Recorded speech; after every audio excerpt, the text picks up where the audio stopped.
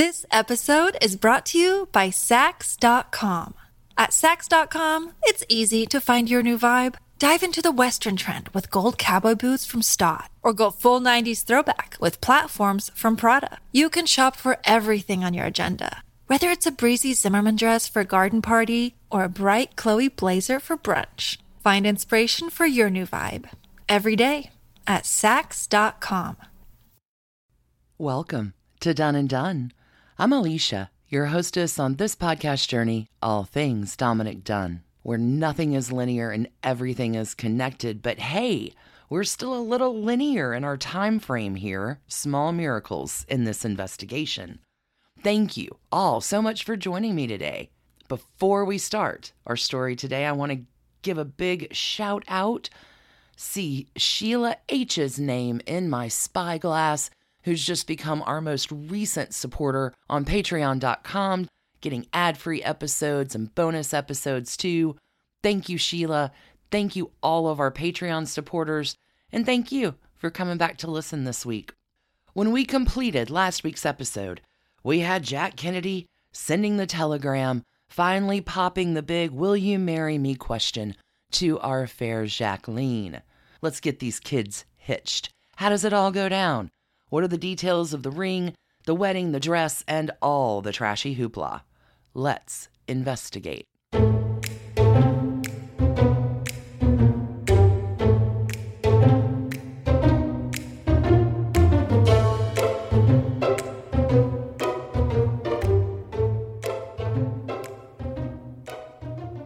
Okay, friends, it's June of 1953.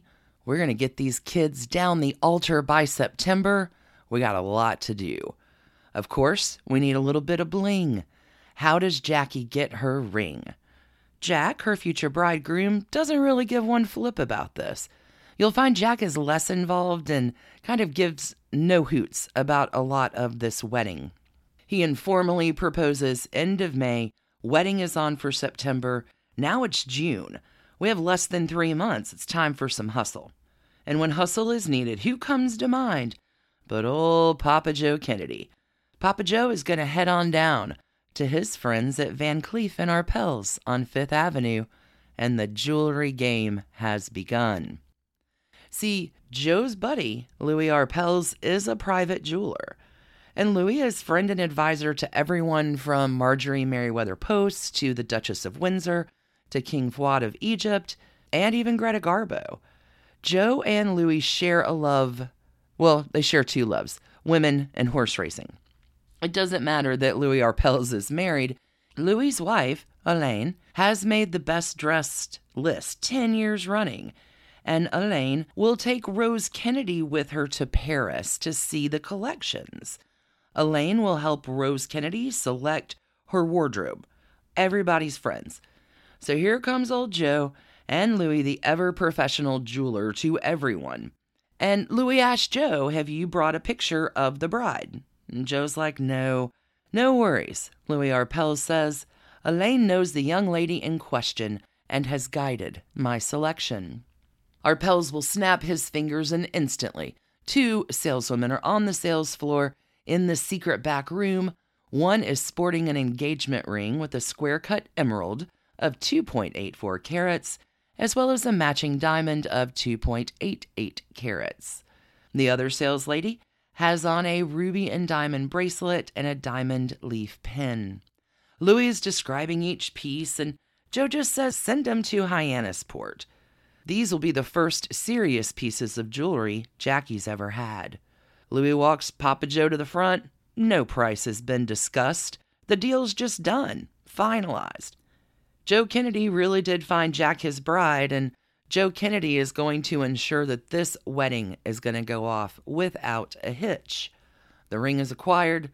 Now it's time to plan the wedding. Any guesses on how this is going to go? Because it's not just Papa Joe here. Now all the parents are getting involved. It's time for the moms to get their opinions known about the matter of the nuptials, and now that we know both Rose Kennedy and Janet Auchincloss, don't you think that they're going to have many, many, many things to say about this upcoming affair? It is in the middle of July, 1953, when Rose Kennedy, who will never, ever forget that she was born in a Coldwater tenement, will roll on up to Newport, Rhode Island to meet with Janet. This meeting will happen at Hammersmith Farms. This is the Auchincloss home, just a tiny little Victorian located on Harrison Avenue. Now, Harrison Avenue in Newport is not quite the Gilded Age place that Bellevue Avenue is. However, Hammersmith Farms is pretty impressive. There's a 28-room mansion. That's the main house. This home was built all the way back in 1887 for John W. Auchincloss. This would be Hugh's great-grandfather with all of his Standard Oil money. Big house, 300 acres. Whoa. And here is Rose Kennedy's car, turning into the gravel driveway, past the prized Black Angus cattle, and Rose is dressed just like her friend, Elaine Arpels, has advised. A light blue silk dress, white gloves, pearls, and an enormous cartwheel hat. Upon entry, Rose Kennedy will see the Auchincloss coat of arms in the foyer. In Latin is written, Spectemer agendo. The translation here, judge us by our actions. A maid will escort Rose into the sunroom, where the blue waters of the Narragansett Bay are shining on this lovely summer July day. So far, so good, right? Janet Auchincloss will make her entrance in an elegant cream-colored dress. The women shake hands. They make awkward and stiff conversation. Now, Rose Kennedy thinks that they're going to have lunch at the farm and make the plans for the wedding, but Janet is like, hey, we're going to go to Bailey's Beach Club for lunch. Bailey's Beach Club, friends, is at the bottom point of Bellevue Avenue, which is the swankiest street in Newport. We are going to investigate way more in the future about Bellevue Avenue. But my secret hope here is that Dominick Dunne, when writing from his alias, his moniker in fiction, Augustus Bailey, I think Dunne takes the Bailey from Augustus Bailey from Bailey's Beach Club. Super swanky club right next door to Rough Point. Rough Point, large home at this time, in 1953, owned by Doris Duke. Holy cats, we have so many investigations coming, but today, July, lunch with the moms to plan the fall wedding. But surprise, the bride and the groom are coming too for lunch. So all four, Janet, Rose, Jack, Jackie, hop in the car, and off they go to the Sprouting Rock Beach Association, nicknamed Bailey's Beach Club. And for real, one of the most exclusive clubs in America. Jack is in the back seat of the car in an old undershirt, shorts, and bedroom slippers. Kind of pouting in the back seat. Weird for a United States congressman. But lunch does not go great. Rose Kennedy cannot stop talking, and Janet thinks that Rose's behavior is just gauche. Janet's irritated, and her nerves are grating with Rose. Just chat, chat, chat, and Janet here is kind of a snob. Janet Auchincloss will delight in treating her inferiors with a very self-satisfied superiority, and Janet is making no illusions that she thinks her daughter Jackie is marrying down, way down.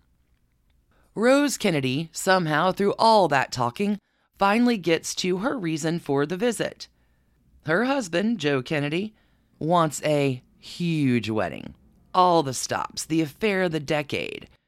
And Janet Auchincloss is like, yeah, me and Hugh think that a traditional Newport wedding is better, very quiet with family and just a few close friends. Jackie will support her mother here, saying, we want a simple and very small wedding, just family. Jack and I want it that way. So a nice quiet wedding for these kids, right? All are agreed, easy and done. It is July. The wedding is in September. There's not a lot of time. But hey, not so fast. Because a few days later, here comes Papa Joe, arriving in Newport in a private plane, and heads on over to Hammersmith Farms.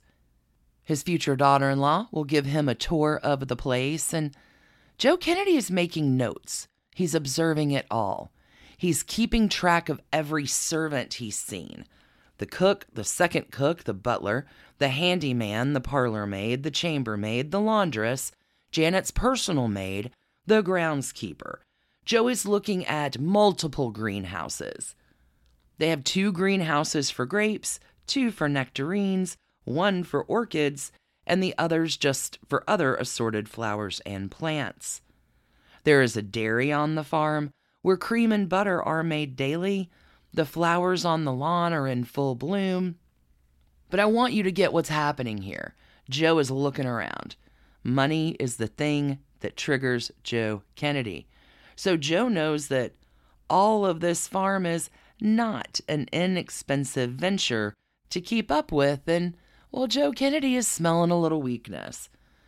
After all, smelling weakness and money things are his very favorite game, and Joe sizes up what is happening. Essentially, the income that he was bringing in is no longer enough to maintain the lifestyle that the Auchinclosses have had previously. Honestly, Hugh at this point is kind of on financial hard times. Now, this is not normal people financial hard times. This is rich money people hard times. But Joe Kennedy understands that the Auchinclosses do not have the money to support the kind of wedding that Joe Kennedy wants to have. It's going to be lavish. It's going to be big. It's 2 months away. The wedding that Joe Kennedy has planned is going to cost about $500,000 in 1953 money. To translate that into 2022 money, we're looking at about $5.5 million. Can you imagine? Almost $6 million for a simple end-of-summer wedding? It's supposed to be a quiet, subdued affair. $6 million smackaroos. Hugh and Janet do not have $500,000 to throw Jacqueline a wedding, and Joe Kennedy is relentless. He will batter Janet Auchincloss until she's cracking, saying, I want what Jack and Jackie want, but Jackie wants what Jack wants, and if Joe has told Jack that Joe's kind of wedding is what Jack wants, well, in one swoop, old Papa Joe is going to pay for most of the wedding. But the thing is here, he'll score a bigger victory than just the affair of the century for his son. The thing that Joe really enjoys is he has scored the prize of exposing the Auchincloss veneer. He calls them out on their, genteel poverty thing, maybe gloating it a little or a lot, if you know Joe Kennedy, and Joe's really going to relish this moment of triumph. But not for too long, because again, we got 2 months to plan this affair. The invitations are printed. The lettering on the invitations was not raised, printed in black ink, cream-colored paper, very simple, standard invitation size of about 4 inches by 6 inches. It reads, Mr. and Mrs. Hugh Dudley Auchincloss request the honor of your presence at the marriage of Mrs. Auchincloss's daughter, Jacqueline Lee Bouvier. This is just the beginning of the invitation, but I want you to notice here, there's not one word about Jacqueline's father, Black Jack Bouvier, although he will and will not come into play for the wedding weekend. Hold on to that. Continuing from our invitation, to the Honorable John Fitzgerald Kennedy, United States Senate, on Saturday, the 12th of September at 11 o'clock, St. Mary's Church, Spring Street, Newport, Rhode Island. The wedding is on for September the 12th, 1953, and Jackie's gown is designed by a woman of color named Ann Lowe. The gown is 50 yards of ivory taffeta. White would not do because Jackie is going to be wearing a yellowed rose point lace veil lent by her grandmother. Jackie really does initially want a way more modern dress. She doesn't feel like this particular dress suits her. It's far too traditional. But Jack wanted traditional, so Jacqueline will go along with it all. Just a little note here, there is total calamity happening when a pipe bursts at the New York studio of Ann Lowe, the dress designer, a week before the wedding, destroying not just Jacqueline's gown, but all of the bridesmaids' dresses too. There are 10 of those. Ann Lowe puts a team together and reassembles everything. It took 8 weeks to make them all originally. Ann Lowe and her staff will recreate the wedding gown and these 10 bridesmaids' dresses inside of a week to have ready for the September wedding. They work around the clock. Ann Lowe is an amazing designer and unfortunately will not be publicly credited until after her death for those gowns. But alas, the dress is done and then redone, and I'm not sure if Jack really cares either, but Joe Kennedy does, because the photos of the newlyweds are going to run in the New York Times, the Boston Globe, every other publication, and you know and I know what Joe is working here for Jack. Always looking for the right image. But with 2 months to get a wedding together of this kind of magnitude, who has time to argue? Time is of the essence. This is a fantastic time to take a quick break to hear from our sponsors this week. See you on the flip. This episode is brought to you by Saks.com. At Saks.com, it's easy to find your new vibe. Dive into the Western trend with gold cowboy boots from Stott, or go full 90s throwback with platforms from Prada. You can shop for everything on your agenda, whether it's a breezy Zimmermann dress for a garden party or a bright Chloe blazer for brunch. Find inspiration for your new vibe every day at Saks.com. Hi, I'm Chris Gethard, and I'm very excited to tell you about Beautiful Anonymous, a podcast where I talk to random people on the phone. I tweet out a phone number, thousands of people try to call. You talk to one of them, they stay anonymous, I can't hang up, that's all the rules. I never know what's going to happen. We get serious ones. I've talked with meth dealers on their way to prison. I've talked to people who survived mass shootings. Crazy funny ones. I talked to a guy with a goose laugh, somebody who dresses up as a pirate on the weekends. I never know what's going to happen. It's a great show. Subscribe today, Beautiful Anonymous. Oh my, we're counting up to the big day, but y'all, before the big day, Jack is going to make a decision. We all know that Jack is a big-time womanizer. But here, before he gets married, he is trying to be kind of a stand-up guy. And in an effort to make a clean start with his bride, Jack will confess all about his life as a compulsive womanizer. U.S. Senator George Smathers, who is also a family friend, will comment, Jack unloaded. He confessed everything to Jackie. She handled it pretty well. She was aware that Jack was a Kennedy and that Joe had never been an example of virtue. Women of that class and generation were raised to turn a blind eye to sexual peccadillos. But Jack talked too much, and he lived to regret that conversation. He was just like Jackie's father, Black Jack. Neither of those guys could change. So, dear Jacqueline is kind of aware of what she's getting into, but hey, the jewelry is pretty good. The night before the wedding, Jack will present Jackie with a lovely diamond bracelet, which she will wear as her something new. The bracelet featured 25 diamonds and 18 pearls, with 2 borders on either side of thin and rather whimsical nautical ropes. Jackie will wear the bracelet on her wedding day, along with that pearl choker necklace and the diamond leaf brooch that she received as a gift from Joe and Rose Kennedy, her new soon-to-be in-laws. Jackie's wedding bracelet was donated after her death to the John F. Kennedy Presidential Library and Museum, where it can be seen today.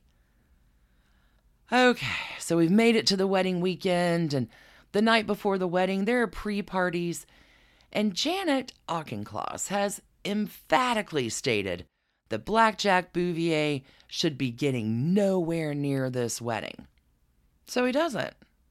But here, though, Jacqueline, the bride, is adamant, unlike her sister Lee, just from April of this same year, didn't want to argue with her mother Janet and just had her stepdad Hugh walk her down the aisle.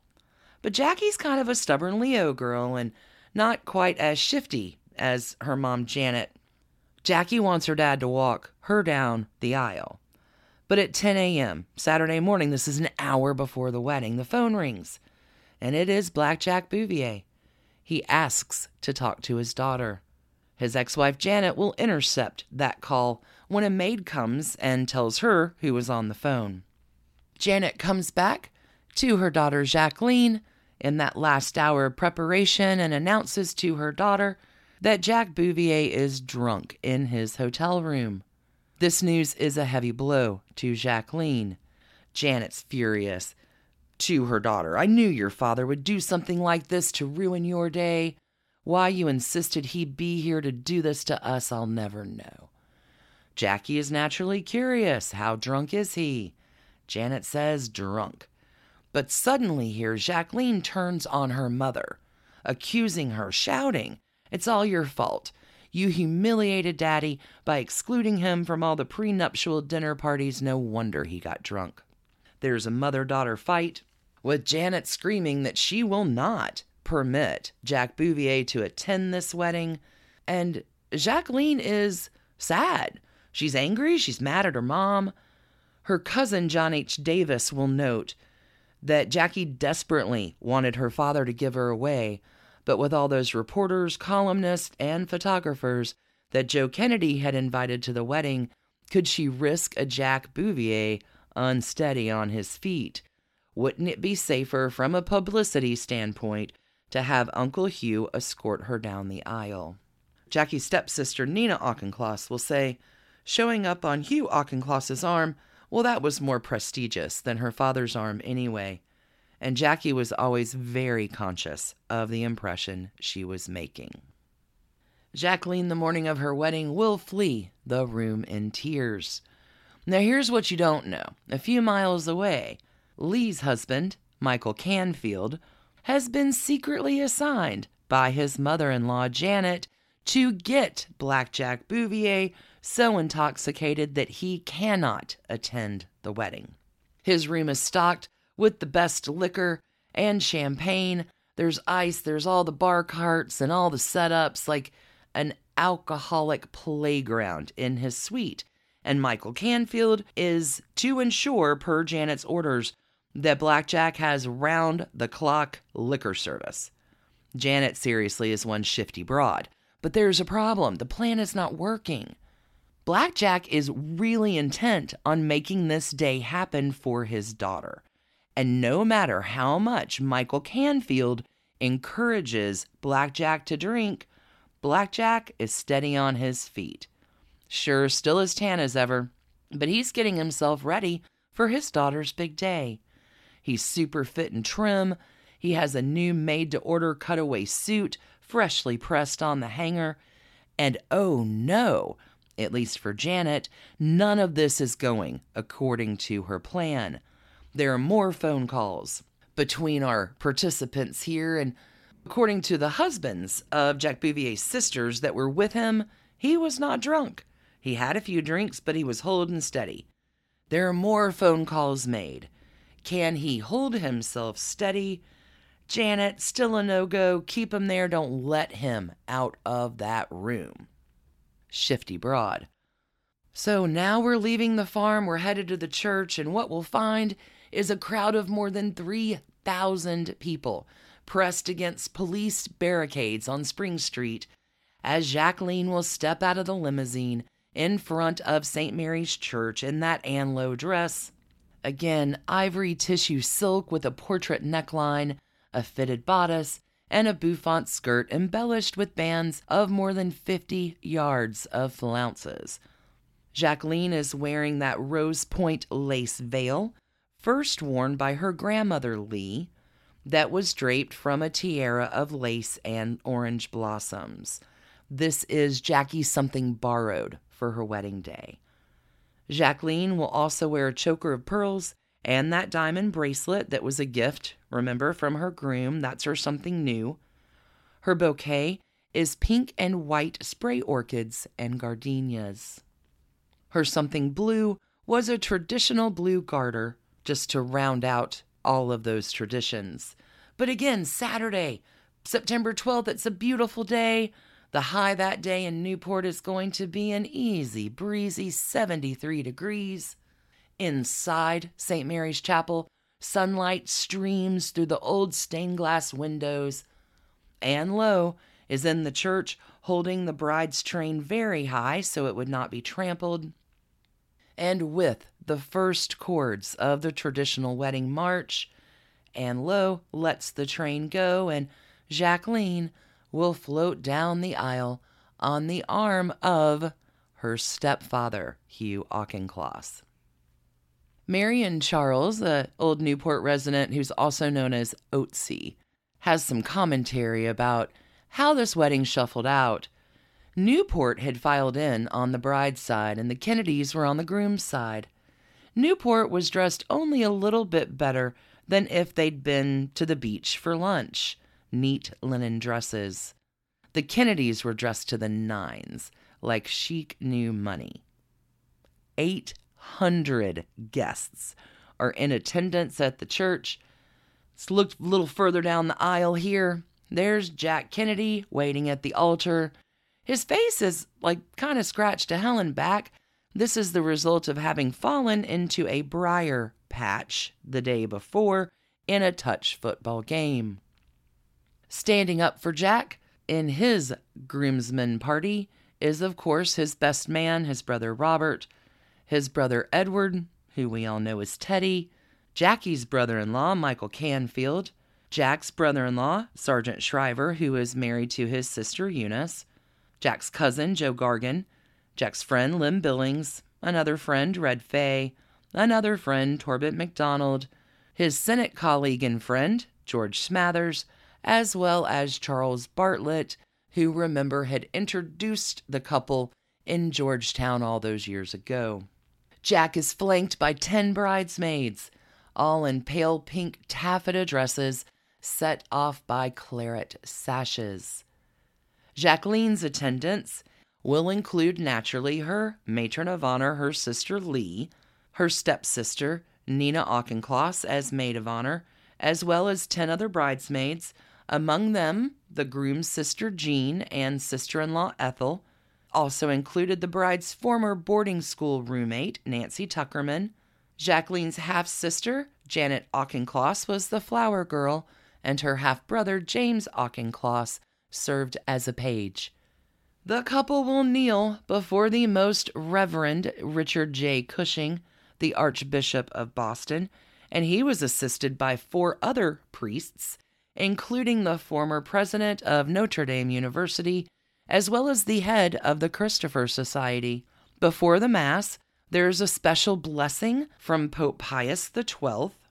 Now I need you to know that Jack is in a tremendous amount of pain through most of what I can find as a 40-minute ceremony, including the Mass. That's a super tight 40. I've never seen a Catholic wedding go less than an hour and 15 minutes, but whatevs.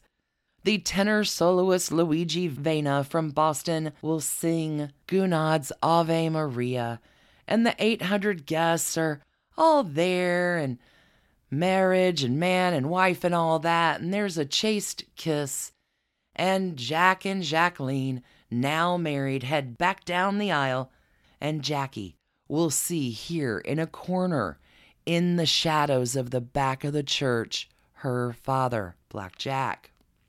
Jack Bouvier has tears in his eyes, watching his daughter go by. Jack is next to one of the ushers, Charles Spaulding, who is a friend of Jack's. See, Jack had called Charles Spaulding and asked him to take Black Jack to the church. Janet Auchincloss be damned. Black Jack knows that he's not participating in the wedding, but Jack Kennedy is insistent on getting him there for his bride, and Charles Spaulding will. So there's Black Jack, just not in the father of the bride role. Jack Bouvier causes not one difficulty within the ceremony.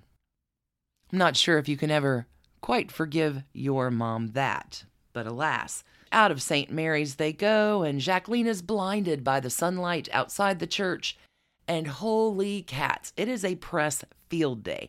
There are hundreds of people, thousands, trying to break through all the police lines.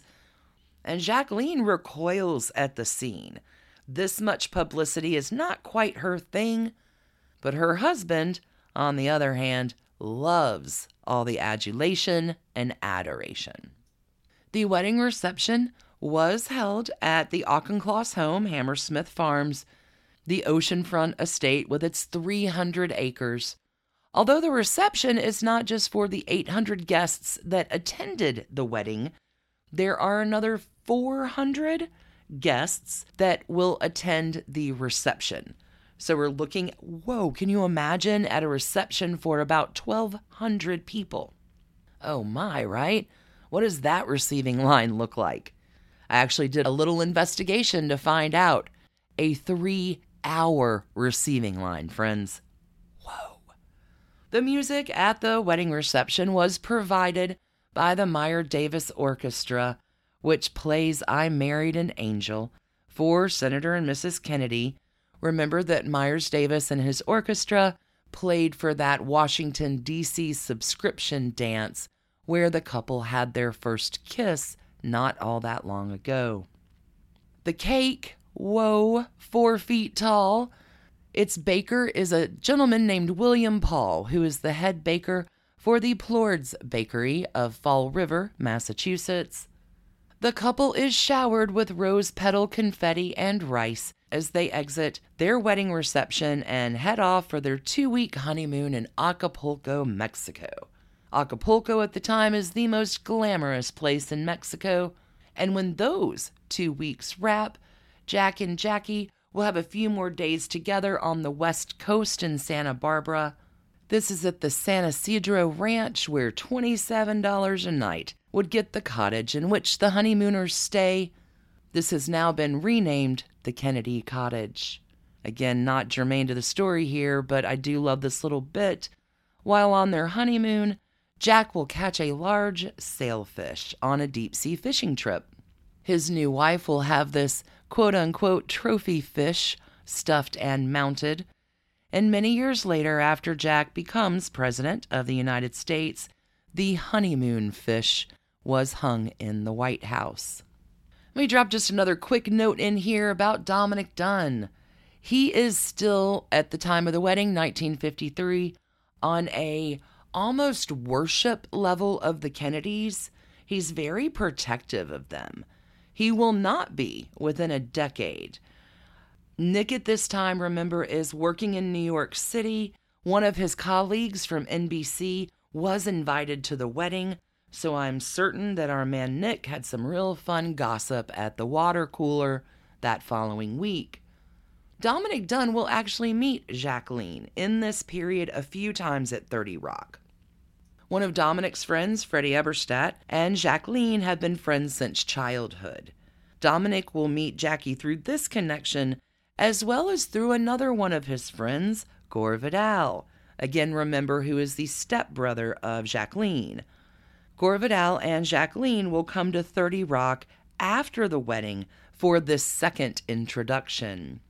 Gore Vidal and Dominick Dunne have known each other for quite a while. Back on an international holiday that Dominick took with a friend of his in 1947, it is Gore Vidal who will invite Nick and his friend along with him to stay at the home of Anais Nin on this holiday. Whoa. We've talked a little bit about that on a bonus episode on Patreon, but all the spiderwebs and all the connections, friends. Jack and Jackie, now married, now hitched. We're in 1953. And when we come back Tuesday, remember, for our next Sunday, we will be picking back up where we left off just a few weeks ago with our Marilyn Monroe episodes, picking up in about 1955 or so. Do have a few fun things, though, for our Patreon folks. We're going to have a Jackie Kennedy bonus or two coming up this week, along with a few other things over at patreon.com/doneanddone. Be sure to check out that page if you're looking to continue the investigation. $2 a month will get you ad-free early episodes. $5 a month will get you bonus episodes, stickers, and even more. Thank you all so much for tuning in today and for your support. telling your friends. Thank you for the awesome reviews. Big shout out to L Park Ramsey and Rizzy777. Y'all rock. So much love and appreciation to all of you. Until we meet again next Tuesday, friends, stay curious and keep on investigating. Thanks for listening to the Done & Done podcast, a Hemlock Creatives production. You can email us at doneanddone@gmail.com. You can follow us on Instagram at Done & Done Podcast. For further information about our episodes or sources, you can find us online at www.doneanddone.com. See you next week, friends.